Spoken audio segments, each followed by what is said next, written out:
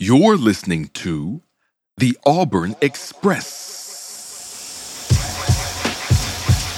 Powered by the War Report. All aboard the AM departure from platform 334, the Auburn Express. We're running on time and expecting no hiccups. Doing the hard work, to bring you the best Auburn sports content you'll find anywhere. What's up, War Report family? We are back with another great edition of the Auburn Express podcast, powered by the War Report. It's your boy Mike G, here with my girl Brandy Mack and my guy Auburn Memes. Mike Mack and Memes here at you to talk a little Auburn basketball.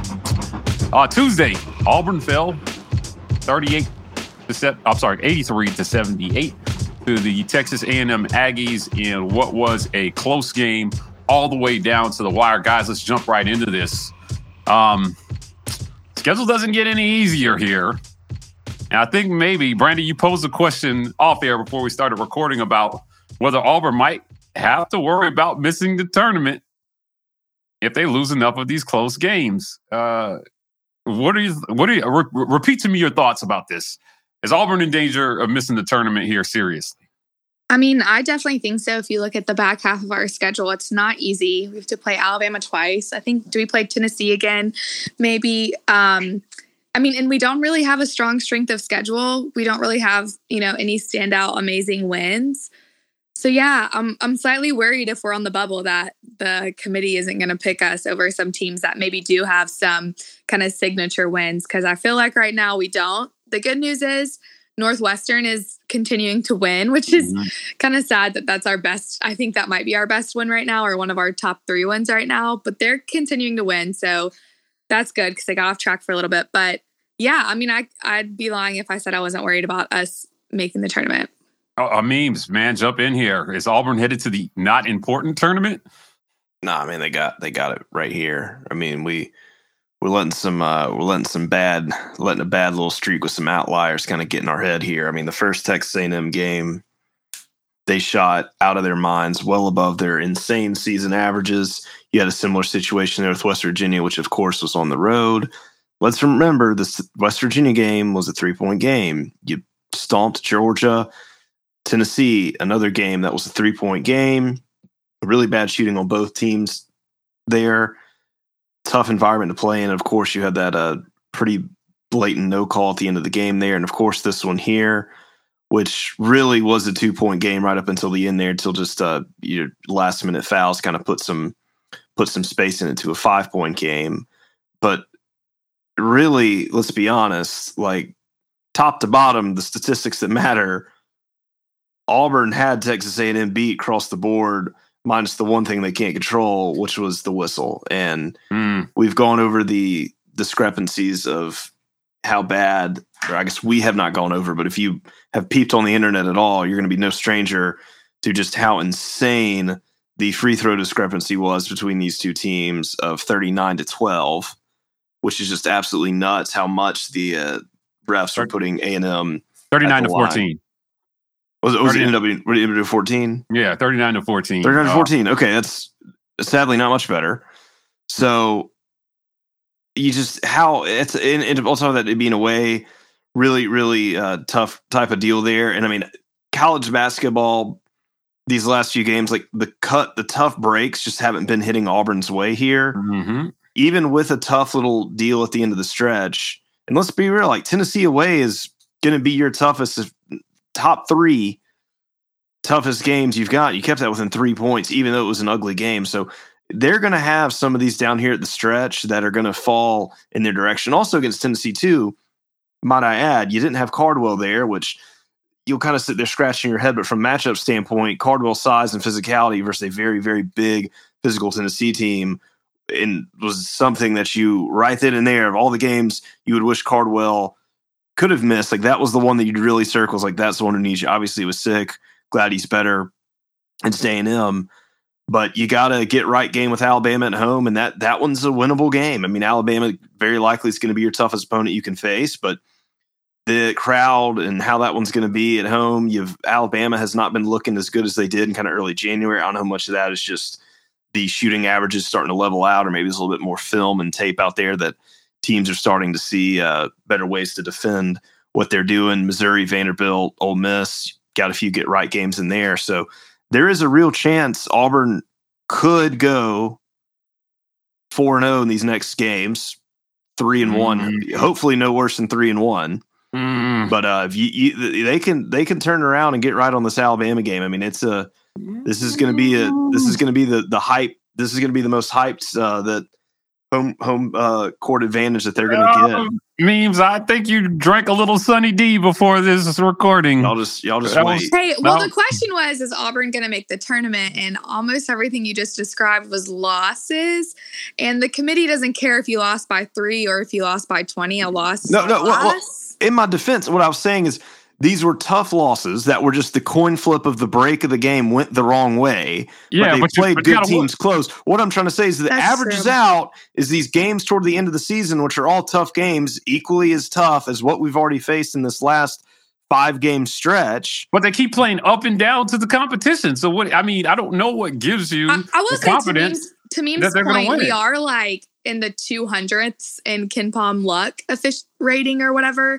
So like we are a very unlucky team according to KenPom. So I definitely get where Memes is coming from, but I guess like with how tough our schedule is coming up, like Alabama is a really, really good team. Like it's time for us to. We probably should have already. They're going to have to notch a big win, Brandy. They're going to have to notch a big win here, a couple big wins down the stretch. So I mean, I would almost settle for a split of some of these last SEC games. The way they're playing, I just don't know. It felt like Wendell Green in that second half played some of his best basketball until the end. I wasn't in love with the logo 3. I thought it was a poor shot there in the final 2 minutes. But he was a big reason why they were in it. They just couldn't get him over the top. Now, I want to spend some time talking about this free throw disparity. Memes hit on it a little bit. My issue is that I don't think Auburn can survive these types of officiated games. Auburn has had some of the poorest officiated games in both wins and losses so far this season. It's been awful. They've just been on the losing end of a lot of them, of their fair share of them. But 14, I mean, it's really hard to overcome. If the averages hold, Auburn shot 64.3%. And mind you, this was one of their best 3-point shooting games of the year. Right? They had to jack up some pretty poor threes at the end, but they were over 40% shooting from 3 for most of the game. They shot 46% from the field. To Memes' point, they won most categories. Rebounding was pretty even. Offensive rebounding was pretty even. This was an even game in every area except for on the free throw line. I don't know how else to say it. A&M shot 79%, almost 80%, but they shot almost 40 free throws. In comparison to Auburn only shooting 14. It's insane. It's an insane stat disparity. That is an insane disparity. The refs should not, and even if Auburn had won that game, I mean, this isn't just a sore loser mentality. I mean, it is known across the board that just college basketball officiating is just not in a good place. And I mean, pick 2 teams you don't care about, you'll watch and you'll sit there scratching your head wondering what they're doing. So this isn't just a all Auburn loss, boo-hoo. I mean, it just the pace of the game, it was 2.5 hours that for about 6 or 7 game minutes a time, they're about calling a foul every single possession. And it makes the game boring when it is worse for the quality of the sport, for the fans, and obviously for the players and the coaches. Because how do you coach and play? How do you get any type of momentum? Was essentially, okay, go down, run a play, get a little scrum under the rim, up, foul, shoot, do the same thing, back and forth, back and forth, back and forth. It just is boring to watch. And then you saw it right there. It was just it takes the game away from the actual players and what they're doing. It puts it in the refs' hands. And Auburn, you have the refs swallow their whistles. Auburn wins this game leaps and bounds. It's not even close. And that's the sad part is Auburn was the better team for the entirety of this game, and the tipping point that made A&M win was largely due to the fact that they got so many points. I mean, they got 31 points on free throws. 31 points. Auburn got 9. Yeah. So if you take away 9 from Auburn's score and you take away 31 from Texas A&M's score, I'll even give you take away all the free throw attempts Auburn got at 14. Auburn still wins this game by a massive margin. That is the refs. And yeah, okay, some of these fouls, okay, Auburn was playing a little too physical there. They had some stupid fouls. I'm not saying that was the case, but it's pretty hard to look at this game and see some things. The technical on Flanagan. It was trash. It was a trash technical. Little like, that was a little iffy there. Mm-hmm. And there were just some other moments there. Some of these offensive fouls, and the one on Dylan Cardwell, where Dylan Cardwell just puts his arms down and like just gets bulldozed by the guy, and they call that one on him. Didn't they call that one on him? So scratching my head. I'm like, where did that happen? He planted his feet, didn't move his feet. So there were some very strange calls that I thought could have been on Auburn, could have been on A&M had they been calling this a little bit more 50-50, but they definitely were very, very, very, very happy to blow their whistle at any chance they got. And I will say Texas A&M got just absolutely murdered with the reach-in calls. I mean, that was something they were getting real chippy on them to try to be as objective as I can for the listeners out there, for my A&M fans listening to the War Report Auburn Express show here.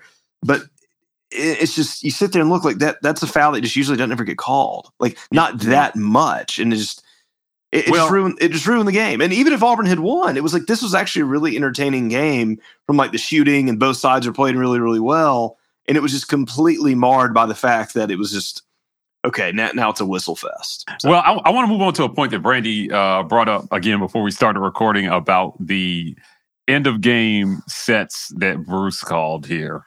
Okay, I'm a mute for this one. I can't get into this. I'm gonna go out for a minute. Y'all get on this. Brandy, you weren't in love with some of these calls here at the end.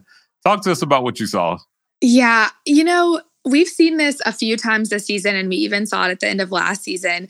Whenever it's crunch time and we're either down or maybe up by just one possession, for some reason, Bruce consistently calls essentially just a 3-point shot from Wendell. And sometimes it honestly looks like an illegal screen every now and then. It did kind of whenever we were playing against Tennessee. But, I'm just not in love with that shot, especially when you're down 2. So tonight, I think there was around 2 minutes, give or take, on either side left in the game. We're down 2, and we start slowing the offense down. Like, he literally tells Wendell, stop. Like, you can clearly see Wendell was told to essentially dribble, and we'll draw the play up. And then the play that was drawn up was not a logo 3, but it was a pretty far back 3. And you just have to question, like, why is that consistently like the only thing that we go to in crunch time? Because there are guys on this team that can shoot. Like, Jalen has a really good percentage from behind the arc. Or when you're down 2, why not find a way to dish it to Janai in the paint? Because that's really when our best offense happens this season, is when Janai gets the ball in the paint. So I start to question kind of just the late game calls and games. It's just like aggravating, and it doesn't make any sense. Why shave time off the clock when you know that shots are hard to come by for this team, especially when you're down 2, not even down 3. So yeah, it's frustrating. Yeah, like I'm with you on that one. I think that, we had a discussion about whether this was Bruce Pearl's best coaching job ever, given the construct of this roster. I'm not sure that it is, because he seems to be unable to get the most out of guys in certain situations when it comes to end of game scenarios, as we saw today. So the logo 3 by Wynn, I just not in love with that shot. I'll say it again. I think it was a bad shot. Cardwell, the untimely foul, that was definitely a foul. And I want to be clear to our listeners here. Auburn was fouling. They were fouling, but it just wasn't being called the other way, which is why we had the disparity that we had. So it changes the way that you play the game, I think, guys, when, the refs are blowing the whistle, and at some point you got both of your big guys in foul trouble. They're both with 3 fouls with a lot of time left in the second half. And you cannot play defense aggressively because you don't want to foul out. You also don't want to get the other team in the bonus early. Both teams were in the bonus by the 10-minute mark. And that's what's tough about having a team whose strength is defense, is when games like this happen, you're basically screwed. Because when your identity is on that side of the ball and you essentially can't really play to your strength because you don't want your best guys fouling out, Especially if they're going to blow the whistle the way they were. Yeah, especially if they're going to blow the whistle the way they were. Let's pivot here and talk a little bit about Auburn basketball recruiting because, they need some shooting, as it turns out. Now, this wasn't a poor shooting game for Auburn. They had a bad stretch at the beginning of the first half, and then it got better from there. I felt like it got better. The statistics bear that out as well, too. Auburn picked up a big point guard recruit, followed by another one that they're targeting. I mean, they've had a big run in recruiting. My only question when people say, "Oh, we got a big recruit," is can they shoot? Auburn needs shooting. I think that Bruce Pearl, since the 2019 run, has not had any real great shooter. Sharif was a good shooter, but his season was shortened by injury, and then he left and went to the NBA, or tried to go to the NBA. How is this fixable through recruiting here, guys? It just seems like he's been here for a while. And how inexcusable is it for Auburn to have this sort of lack of shooting this late into Bruce Pearl's tenure at Auburn? I really think it comes down to guard play, honestly. Not everybody's going to be Jared Harper. And when Bryce got to Auburn, he wasn't a massive recruit and wasn't some great shooter either. There was a lot of development that happened to get that 2019 team where it was in terms of shooting. So no, I don't think it has to necessarily be done through recruiting. I think I'm okay with it being done through development. I think right now we need a shooter and we need one bad. So we need somebody who can come in with immediate impact. So right now, yes, through recruiting. Long term, I don't think it has to be done through recruiting. That's kind of my take on that. Memes. Recruiting here, man. Auburn has to solve the shooting problem. And then you got to get some guys who can shoot to stick around for more than a year, right? At some point. How does Auburn fix their shooting problem? Yeah, well, I mean, I'm a defender and a truther on some of these matters. And you obviously were trying to get in shooters with Jay Alexander and what's his name? Desi Seals. And you obviously, years ago, you thought you were going to get guys, should have gotten guys like Jalen Green. And for whatever reason, this, that, or another, things like that didn't work out in those recruitment. And even then, too, like on paper, and I know we brought this up last episode when we were talking basketball, like KD Johnson and Wendell both, like statistically, were really, really, especially KD, like really good shooters. Like on paper, like and given the level of play, like that was a shooter that you brought in. Of course, Jabari was the incredible sharp shooter as well. I mean, his statistics, was over 40% from three, I believe. Like, so you had the guys on the team. Now, the benefit of 42% for Jabari. And I mean, KD, even last season was 71 from the field, and he was just under 30 from three. So Wendell was 32 last year. So the two of them were shooting well. So I don't think the issue is shooting. I think the bigger issue is like, why was there like this regression? But it is what it is. And obviously Flanagan's starting to kind of get back in his role, and as is Jalen. It just took time from the injury, and who knows, maybe that could have been Chance. He obviously had the injury issue. Trey has been fairly consistent, not going to be put the team on the back shooter, but has played a nice role. And then I think Johan obviously didn't develop to the pace, or I think people had hoped. So moving forward, what you're going to look at this year is you've got 4 scholarship guys you're going to replace with Stretch, Flan, Zepp, and Jalen Williams. So you've got some guys on this team, and that's assuming we don't know who is and isn't going to transfer.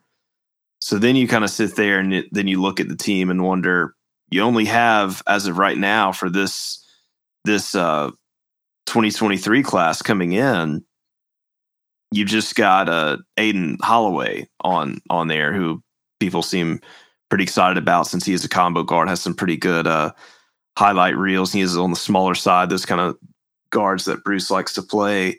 So that's got to make you wonder that in history tells us there's at least going to be one person from this team who's going to be a rising classman who's going to transfer. So if you just take the odds of at least one guy transferring and then your 4 seniors leaving, you got five spots on that team, and then you've got one freshman come in, so that assuming they don't get any more guys committed. So you're probably going to be thinking, all right, we're going to have another team that's built by transfers again.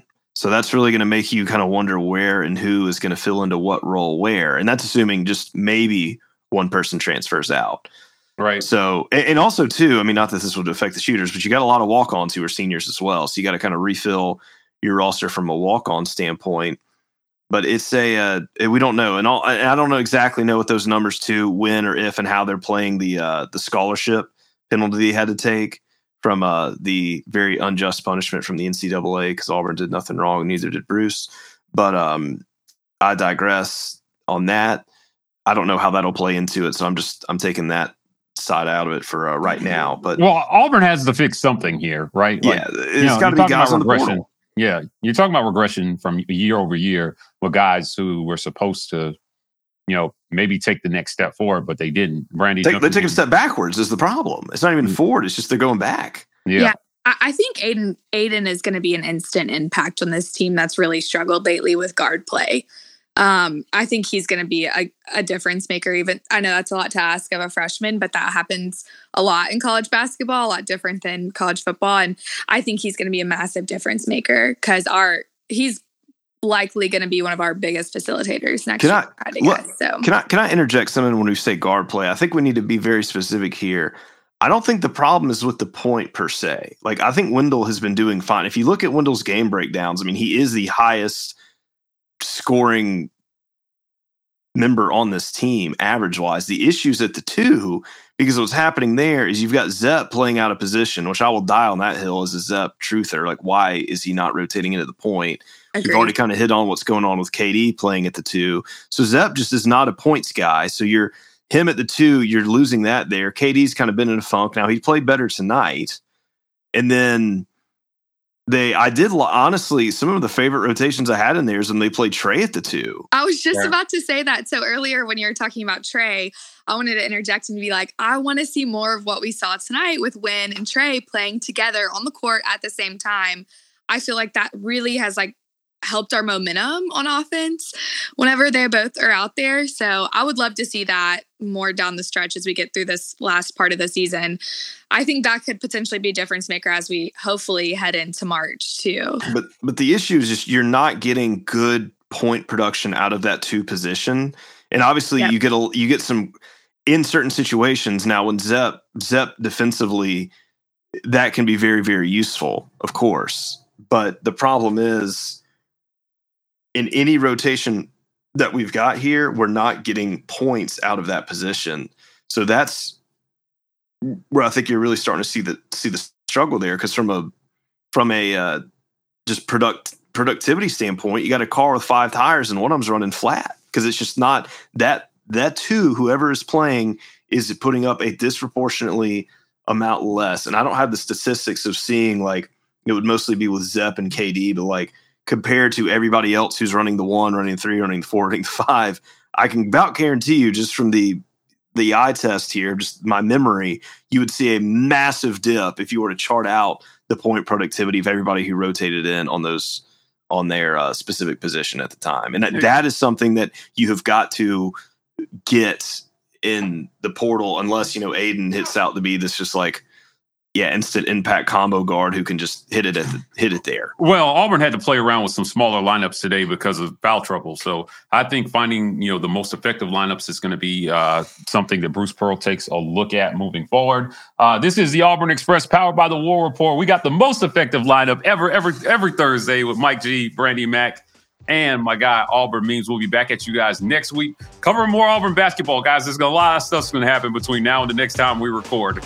So we'll have plenty to talk about moving forward here. I want to thank everybody for listening. We'll be back at you guys next week. We're signing off, as always. War Eagle. War Eagle. War Eagle.